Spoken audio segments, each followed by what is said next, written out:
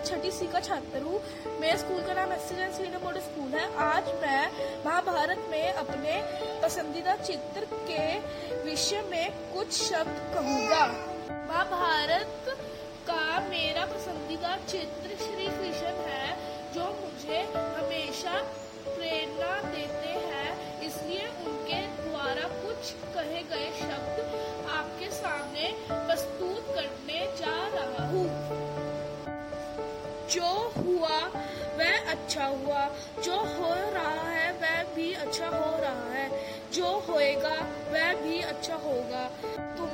तुम्हारा क्या गया जो तुम रोते हो, तुम्हारा क्या लाए थे जो तुम खो दिया, तुमने क्या पैदा किया जो नष्ट हो गया, तुमने जो लिया यहीं से लिया, जो दिया यहीं दिया।